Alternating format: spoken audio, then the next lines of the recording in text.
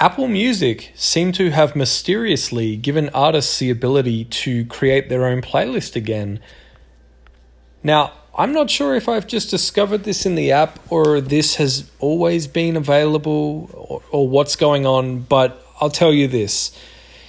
If you already have an account with Apple Music for Artists, any artists that you manage in Apple Music for Artists, you should be able to see by following these quick steps.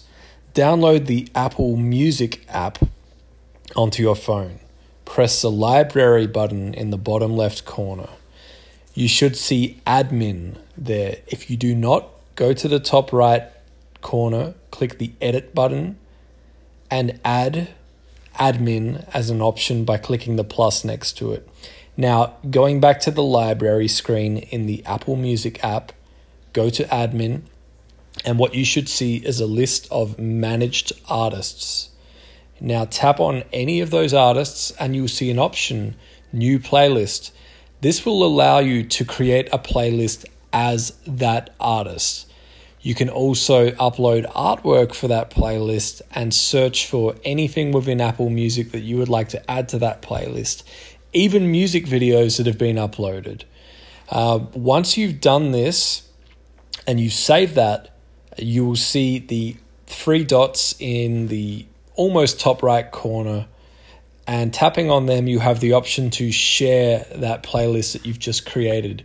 Now, the cool thing about this is that if anybody clicks that link, opens that playlist, instead of showing it was created by a user, it will show that it was created by the artist. And when people tap on the artist's name, it will go directly to that artist profile.